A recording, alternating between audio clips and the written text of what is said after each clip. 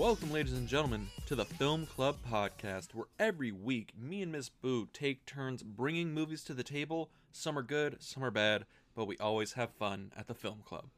Boo, how are you? I'm doing good, Dean. How are you doing today? I'm doing really good because this week is my pick. And last week I said we were going to be reviewing an underrated classic, the hot take, and apparently, I was fucking wrong. Spirited Away is, actually the best one, and everybody seems to agree about it. I'm still holding with Kiki's Delivery Service, but I will give you Spirited Away was a really good movie. Oh, yeah. Well, I'm just apologizing for last week, because I may or may not have... Said it was underrated? I may or may not have said it was underrated. Try to make a hot take happen, but it was more lukewarm. But this movie's pretty good. I dug it. It is. I didn't really know what to expect. I've seen No Face before, and I was kind of like, he seems pretty cool, and going into this, I was like, alright, let's see how it differs from last week's pick. It's a really good movie. Entertaining. Very different storyline than what we watched last week, so I liked it. Yeah. Yeah, so where do you want to start? Because this is interesting because most movies we do, you have some background into them, but this whole month is, you're just blind. Except for one. But, okay, well, since I went into this blind, and we're starting this off, when was the first time you saw Spirited Away? I was in high school, I think, and I was at my cousin's house, and they were, they would probably describe themselves super weebs, and they were watching anime, and I think they put on Spirited Away because their, little cousins were over. Yeah. And they put it on, and I was, bored, so I just sat there and watched the movie with them. And it was pretty good. I dug it. And also, I ain't gonna lie, I probably haven't seen it since then. So, have you ever had this experience with a movie where you remember parts of it and you think that's the whole movie? Yeah. Yeah, so I remembered, the ending of this movie, and I remembered, No Face and, the eating stuff, and that's all I remembered in this movie. I had no recollection of the rest of this plot. Yeah, all I know is No Face and the eating scene from, GIFs and memes. Because those are obviously, oh yeah, the forebears of our history is GIFs and memes. And even I've used those for, random messages, but it was very different coming in and seeing what's actually going on. Yeah, and also this came out in 2001, so it's really interesting because so anime had this love affair with CGI around this time. And sometimes it's really bad, the combination of traditional 2D animation and CG works really weird, but this one does it, and there's some of it that doesn't age well, but then there's a lot of it that's just really good. But yeah, I thought I would point that out. But yeah, Boo, so also I didn't expect it to be a 2-hour movie. Really? Yeah, once I got it rolling on HBO Max, I was like, 2 hours? I was like, damn, this has to be, a really elaborate story. And it is. There's so much going on in the story. It kept me entertained the entire time. Yeah. And fun fact about the story, because I found this out. So Hayao Miyazaki, when he was making this, he did it with no script. Literally, really? The story evolved and unfolded as he was doing the storyboards for the film. And in animation, when you're doing the storyboards, that's the movie. That's basically how it is, but there was no script, there's no dialogue. He basically drew the storyboards out, and then dialogue and everything else was kind of written after. Wow. And it's really interesting because also the film... I feel like Hayao Miyazaki was watching Wizard of Oz while he was making this movie. Did you get that vibe? Yeah, there's a little bit of Wizard of Oz vibes in there. Little girl goes into this new world, sees interesting, fantastical stuff, needs to find her way back to Kansas. Yeah. Makes friends along the way. And, there's no guarantee that she's ever going to see those friends that she made again, but it's made a huge impact on her life. Yeah. And it's changed her from who we meet in the beginning of the movie to the very end. Yeah, the classic character arc of, storytelling. So, Boo, where do you want to start with this? Because do you want to talk about the dub? Do you want to talk about the story, the actors, the characters, the director, the fact that you are now in love with Studio Ghibli? Like, where do you want to go with? I mean, this is my second Studio Ghibli film, and I'm very impressed, so... Maybe I think Boo should get into more anime. I think I'm gonna have to watch more, just for science. For science? Yeah, for science, but... Wait till we get to Cowboy Bebop. It'll be for science. I already watched, 8 or 9 episodes for you. Yes, and would you like to tell the internet why they're gonna hate you now? Because I watched the first 3 subbed? No, because you didn't like it. Everyone likes Cowboy Bebop. I mean, it was alright. No, Cowboy Bebop is flawless. It's great. It was whatever. Yeah. But speaking of dubbed, we both watched this dubbed. Yes. So we both watched the same version. Not like the last couple times. Well, I mean, we watched Kiki's the same, but I think it was Perfect Blue where I watched it subbed and you watched it dubbed. Yeah. But when I was watching the dubbed version, a couple of the voices stood out to me, and I'm like, I recognize those. Mm-hmm. So I'm not really sure about some of the character names. The girl that... Sen? Yeah, or Chihiro, Sen. The girl that Sen works with. Mm-hmm. I can't think of what her name is. Oh, I know. Yeah, she's the voice of My Valentine from Yu-Gi-Oh, I think, and she's... No, she's also Meg from Hercules. Really? Yeah, so when I'm listening to her talk, I'm like, is that Meg? And I had to research it, and I found it. I'm like, of course, that's Meg. And then Haku, and I was like, I know that voice. It was driving me crazy. Yes. That voice is James Marsden, who does the voiceover of Binks in Hocus Pocus. Mm-hmm. And I was like, wow, my spirit guide from when I was younger is back again. And of course, he's being a spirit guide to Chihiro. Face it, Boo. Hayao Miyazaki is just making movies about what you wanted to be as a little girl. Wanted to be a witch, flying around cool, fancy Europe with a little black cat. With my little black cat, yes. And in this one, waitress in, this cool spirit thing that's all, spooky. And, there's adventure, you fall in love with a dragon. As a little girl, my dream wasn't to be a waitress. But when I was waitressing, I would have preferred, it be a spirit world and see all sorts of cool things. Yeah. Yeah. So, yeah, So I thought that was pretty cool that, 2 Disney big hitters were in this, because this is a technically Disney film made by another studio. I know that's the kind of the running joke where Disney does these commercials for it and, a Disney production by Studio Ghibli. And it's like, yeah, you guys, it's Studio Ghibli, it's not Disney. Well, it's because Disney owns all, the distribution rights for, America and stuff. And, which is pretty good fare, to be honest. Yeah, because Disney's the elite, so it's like, go... Maybe not the elite, but they have all the money. Yeah. And they own everything, so... They're working on it. They're going to be owning our podcast soon. Look out for that. Oh, it's going to be hard not to curse. Ah, damn it. We got to get all that shit out now. So, yeah. So, Spirited Away. I kind of want to talk about some of the very interesting things about the world, because I think that's a big thing about this movie that Kiki's Delivery Service lacked. So Kiki's Delivery Service felt a lot more grounded. There was a fantastical element to the world with, Kiki's a witch, there's, a flying machine, but this is an actual fantasy world. Yeah, because she's the fantastical person in that world, and it's a regular world, and this is just you kind of fell through the rabbit hole, and we're on the other side.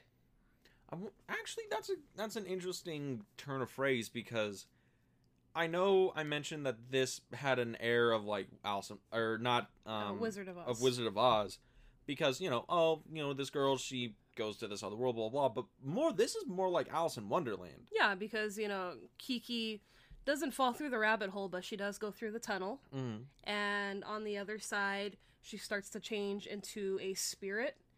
And that is when Haku gives her the little berry, because she has to have some food of this land to maintain, who she is before she turns into a spirit or a ghost. That's like eating the mushroom in Alice in Wonderland, so you can. It's grow. Eating the cookie. Oh, eating the cookie. That's right.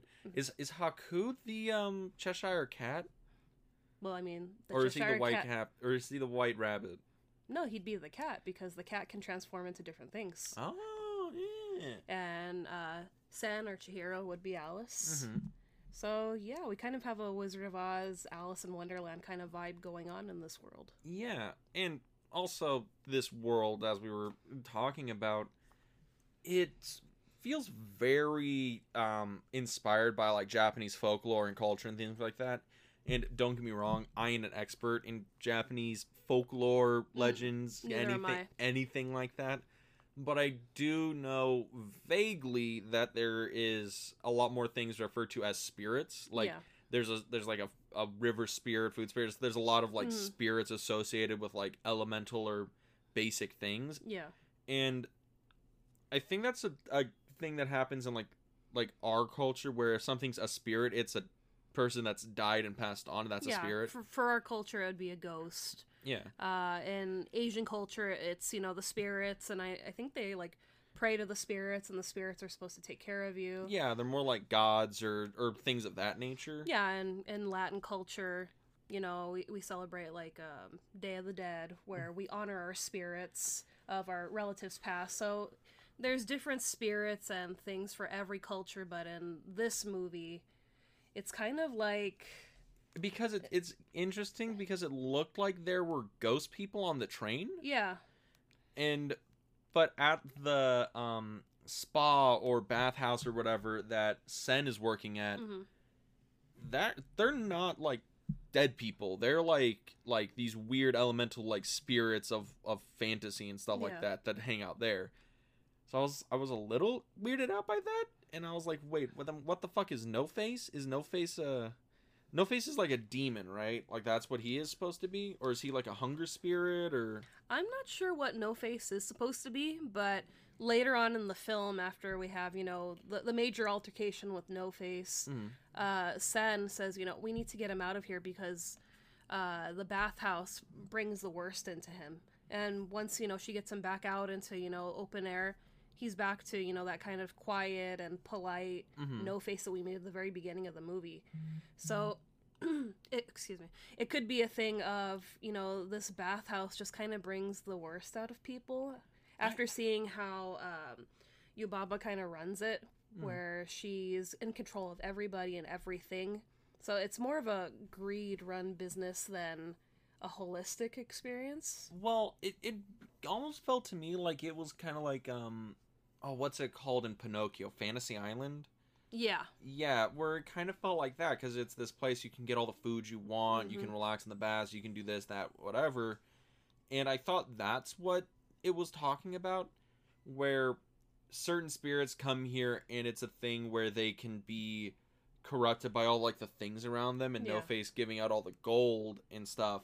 And the fact that he can create gold in the palm of his hand. And it's like, what other powers does he harness if he could just, create gold like nothing? It's interesting. But yeah, so like... because the story of the plot of the film is relatively simple, right? Yeah, Chihiro is moving to a new town, starting a new school, and one thing I picked up on, like, right off the bat, how her and Kiki differ, is just Chihiro's very... very whiny and very baby-like. And I had to look it up and see what the age difference is. So Chihiro's 10. Yeah. So there's only like a 3-year age gap between the two of them. Well, yeah, but I feel like Chihiro feels a lot more like a real 10-year-old, right? Yeah, she's more on the babyish kind of side, holding on to her mom, going through the tunnel, and how she's afraid. And it's, it's interesting to see her go from a scared little girl to... I could conquer the world. Yeah.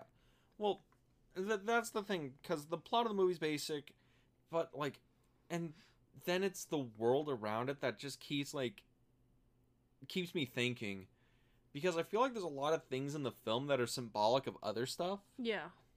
And it's kind of weirding me out because, okay, so I watched Rashomon and Tokyo Story not too long ago, and those were great films made in Japan in like the 1950s. Mm-hmm. And those ones I got into a long conversation talking about, oh, what's the story mean, the symbology, blah, blah, blah. And watching Spirited Away, and this is my bad because, you know, a lot of times when it's like a kid's film or an animated film, usually you're like, maybe the message ain't that deep, right? And this one I feel it's really deep, and I just can't pick it up. No, I mean, there were like messages left and right in this movie, and I wasn't expecting the depth of this movie. You know, all I've seen is the poster, I've seen the trailer just for, you know, purposes of the podcast, and images and GIFs. So I really didn't know what to expect. You got in completely blind. Completely blind, and there's just so much depth. I mean, along to when when Chihiro and her family stumble upon the amusement park. Yeah, and they make that comment that, oh, amusement parks like this were built all over in the 90s, and then the economy went bust and it all went under. And that's kind of weird that they would have a whole amusement park just abandoned in like the middle of nowhere. I mean, we have plenty here in the States that are just abandoned, and people can wander in and walk around, and it's surreal and creepy at the same time.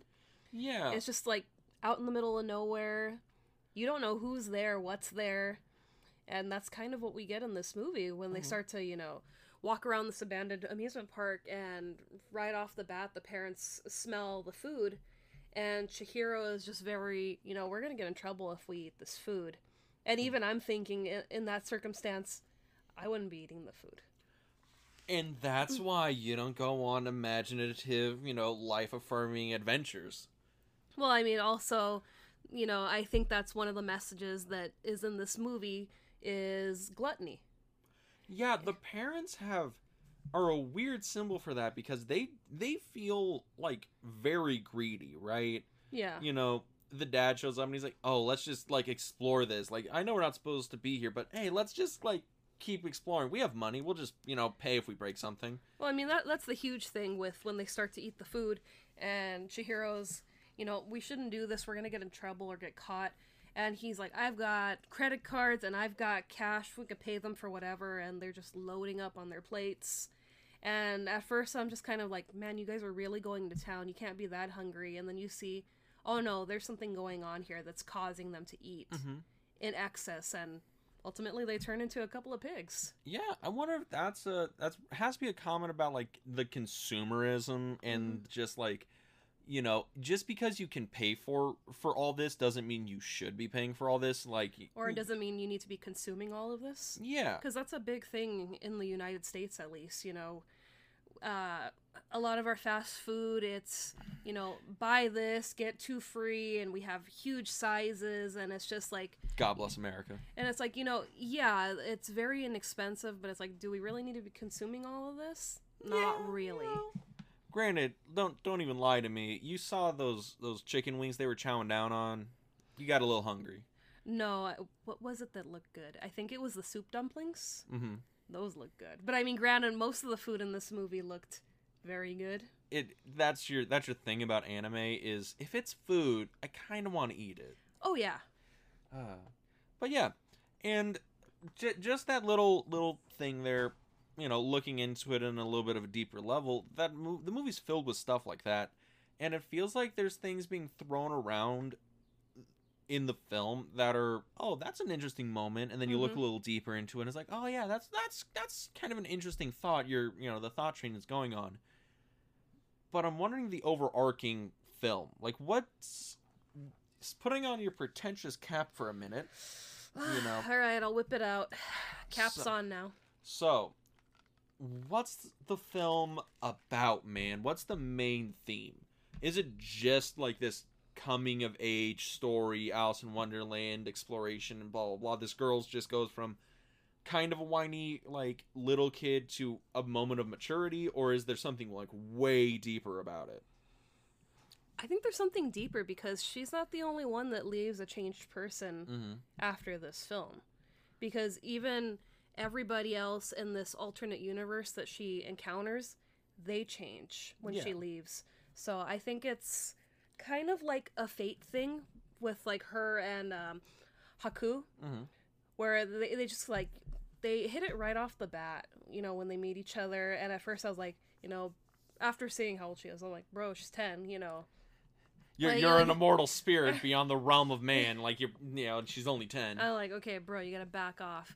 But, you know, towards the end when we, you know, get the realization with Haku, and it's kind of like a fate thing. So I'm wondering if this moment needed to happen so that all of these people can kind of like have their eyes open, because even our main villain in the movie, she even, you know, kind of learns a lesson after everything happens. So she's also barely a villain, right?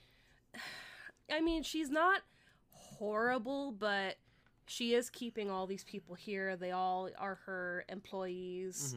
So, and she's also a twin, so we get to see what her twin is like. Which is so much nicer. Yeah, so it's like, you know, good twin, evil twin. So it's, you know, seeing...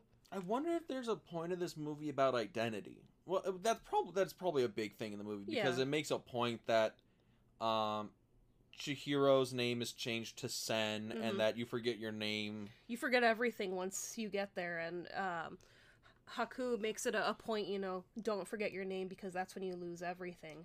Yeah, and there's a whole thing with Haku, because he doesn't know his name, and because of that, he can never leave. Yeah. And, like, I feel like a lot of the film comes down to kind of, like, finding yourself, like, who are you as a person? Very Hotel California. You know, you can check in, but you can never leave. Exactly. Yeah, because we have Yubaba and Zeniba, and they're twins, but they're polar opposites of each other. And Yubaba, she has her baby, right? Who is the biggest baby. Yeah, I was very surprised. I'm like, damn, that's one big baby. Yep, damn big baby. But He's like 8 feet tall. But I love that that even Yubaba was surprised. Oh, you're walking? You're talking? He's like, yeah, I just cry when you're around, but, you know, I'm pretty developed for being a baby that's 8 feet tall. You know. Yeah. But that's kind of because that's another interesting thing, because he goes from, like, being completely dependent on other people to being more independent, and it's really interesting, because to find that he had to be turned into a mouse to, you know, and then only to figure out that it's like, oh, I don't need, you know, to be taken care of all the time. I can be more self-reliant, and then he gets turned back into a baby. Well, it was also Sen, too, that kind of opened his eyes, where he was being lied to by Yubaba, saying, if you leave this room, the germs are going to get you. So that's very, very relevant to our current world situation. It is, but it's also relevant to Bubble Boy, where he was told, you know, from a young age, this will kill you, and now we have him where it's like... Oh, you got those Comedy Central deep cuts with Bubble Boy. I love Bubble Boy. Oh, man. Oh, there's a reason I'm going to marry you. I know. So yeah, you know, that's another reference, and it's him kind of, you know, learning, oh, my mom was lying to me. What else has she been lying about? And it's true, you know, he is turned into a hamster or a gerbil, and he goes on his first adventure with Sen and the other bird that... like the security bird that flies around for his mom. Yeah. And it's just, you know, he's a very different person, and he kind of, you know, lays down an ultimatum to his mom, you know, don't mess with Sen or else I'm gonna do this. And it's just like, you know, damn, 8-foot baby finally grew, and he's a man now. Like, okay. But yeah, like, there's just so many, like, little details about the movie that are just fascinating to look at. Yeah. And it is still a kid's movie. Yeah. It's not a thing where it's like, oh man, there's like these deep philosophical things you can kind of dig in. Like, you can like deep dive into this, man. Yeah. But like, it's still a kid's movie. It's still just generally colorful, entertaining, and things are happening. And you don't have to think too deep about it to enjoy it. No, but I mean, with this movie, it's like, you don't have to sit there and think about it, but it's kind of like, wait, what does that mean? Mm-hmm. Because, I mean, there's, like, a lot of characters when she first gets there where she's just terrified, because why wouldn't she be? You're in an alternate universe where there's spirits, ghosts, ghouls, gas. Yeah, you know, you've got, you know, talking frogs, you've got this spider guy, and it's like, you're seeing that the things that would scare you in real life aren't really that bad. Just like, the spider guy ends up being really helpful to her. I loved the Boiler Man. Yeah, he was really cool. He is probably my favorite character in the movie. No, I love the, they're not spiders, but they're... the little soot creatures? I like the soot guys. They were cute. And I like that she helped the one and the rest of them were just dropping rocks on this. Oh my god, I can't help, I can't do it. Yes, please. This way you get a job so you can stay with us. Yay. Yeah, it's like, I like the little soot guys. I even thought the frog in his robe was cute. Mm-hmm. It's kind of the thing we get with Guillermo del Toro. Yeah. Where the monsters aren't always monsters. Like, even if this thing looks scary and mean, sometimes it's actually very nice, Yeah. It's perspective. And I think that goes again with the thing of identity, just because these things look scary doesn't mean they are scary, Yeah. And that's what Chihiro learns in this movie. And this is how she kind of grows into, I guess you could call her a woman at the end of this, because she's still 10. She's still 10, but she's not the 10-year-old that walked into that tunnel. Even though she was clinging to her mom when they walked out, and it was kind of sad that her mom's like, Her mom let her in, but she led them out. Yeah, and her mom's like, stop holding on to me so tight, and it's like, it's been, I don't know, maybe a couple of days, a week at the most in this world. Oh, it's gotta be longer than that. And, she's been fighting to free her parents and herself, and her parents are just kind of like, yeah, come on, let's go, They have no memory. No, absolutely no memory, and I thought it was funny when they get to the car, and, it's just grown over with trees and dust. The dad's like, why is it so dusty? Is this some kind of prank? Mm-hmm. And it's crazy. That's a question I got. So, how long do you think they were in the spirit world? How long were they spirited away? I thought it had to be like a week at the most, but seeing the growth, it's like, maybe she was gone for a month. I'm thinking even longer, because here's the whole thing with, when you're in the spirit world, like 1 day in the spirit world's 2 days on the outside. Yeah. So I thought it was one of those things, because it felt like she was only in the quote-unquote the spirit world for like a couple of days or a week at the most. Yeah. But on the outside, it looks like they were gone for like a month, maybe two. Yeah, because everything's all like overgrown. Yeah. And it's like, I wonder, was there a missing person report? Are they just gonna show up and like their house has been sold because they thought they just never showed up? Can she not go to school? I want to know the sequel. I want the prologue where they show up and the police are like, "Where have you been? We had all these missing person reports. We thought this was a murder suicide." That was one gripe of mine after the movie ended, because with Kiki's Delivery Service at the ending, through the credits, you kind of get to see what happens afterwards. You got your mini sequel in the credits, yeah. So I felt satisfied knowing what happens afterwards, and I thought, we're gonna get the same with Spirited Away, and we don't. It just cuts to the credits, and I'm like, well, what happens? It's like, I wanted more. Yeah. So that's isn't that the tried and true method of show business? Always leave them wanting more. That's very true. In this movie, you wanted more.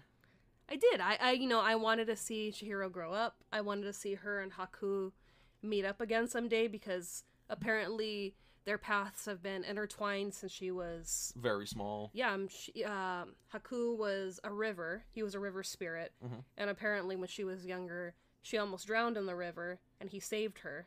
She, magically washed up on the shore, or she was carried to the shore. And, that is how she frees Haku, because he had forgotten this part of it, his part of himself. So it's kind of like this fate thing where they've always been destined to meet each other. So it's like, I want to know more of that storyline. Do they meet? Do the two worlds collide? Can she go back and visit? But we don't get that. And Boo's mad. I'm a little mad. I wanted to... I'm a little salty. I'm a little salty. Because, I did like the characters over in the spirit world.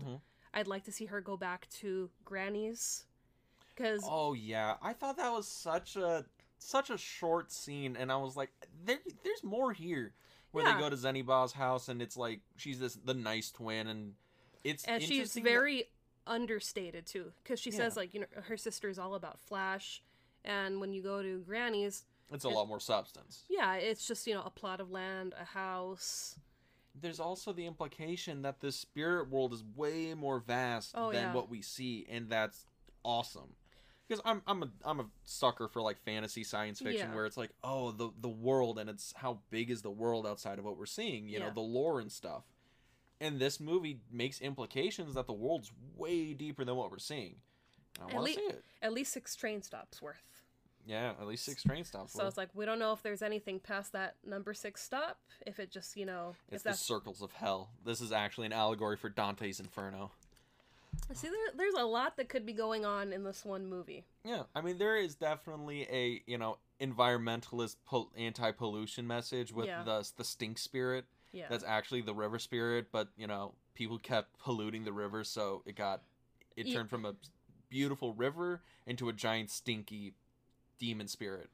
And, you know, of course, you know, Chihiro Sen is the only one that really gives this, you know, river spirit the time of day, because everyone's just, you know, oh my god, it smells so nasty, but then Sen cleans out the river, and the river's wonderful, and it gives her medicine. It does, and it's the same with her and No Face, where she bows to him and lets him in, and, you know, he's very loyal to a fault to her, where he's, you know, trying to give her all of the tokens for the baths, or give her all of the gold that he can give her. It's just, you know, those kind gestures from a child that kind of single her out from everyone else that works there. They just want the gold. They want the gold, they want tips, they want money, so it's kind of interesting to see that dynamic. And this is a movie with a lot of interesting dynamic and character stuff, and I would highly recommend people to go and watch this one. As would I. Now I got a question. So, the next film we're going to watch on the podcast, yes, I'm not going to ask you about it just yet, because I want to know what's your favorite film you've seen this month of Anime Month. Okay. So, which is your favorite? Is it Spirited Away? Is it Kiki's Delivery Service? Is it Perfect Blue? Because we got kind of an interesting play here, right? Because Spirited Away is the one that won all the Oscars. Yeah. The deep fantasy world. Kiki's Delivery Service is a lot more of a quote unquote grounded story, and then Perfect Blue is a psychological thriller that's totally different from all these. Well, I think I'm gonna have to answer that question in our next episode, because our next episode is gonna be our last episode of anime. I know it is, but I don't want to, because I'll have to add the next movie, and I know it's gonna be your answer. And you don't know why? That. Boo, you know why I know that? You don't know that. Because, what is it, Boo? You can tell the people. How about you just sing the song? I'm not gonna sing. I'm gonna save you all from having to hear that, because it'll just be rough for you guys, rough for me. So next week at the film club, we are going to be watching Pokemon the first movie. I love it so much. I know you do. It's the only anime film you have expressly said that you've seen before. And I saw it in the theater. Yeah. Yeah, and you told me it got you emotionally. Like you cried at this movie. I mean, I was 8 when I watched this, so yeah. It meant a lot. Yeah.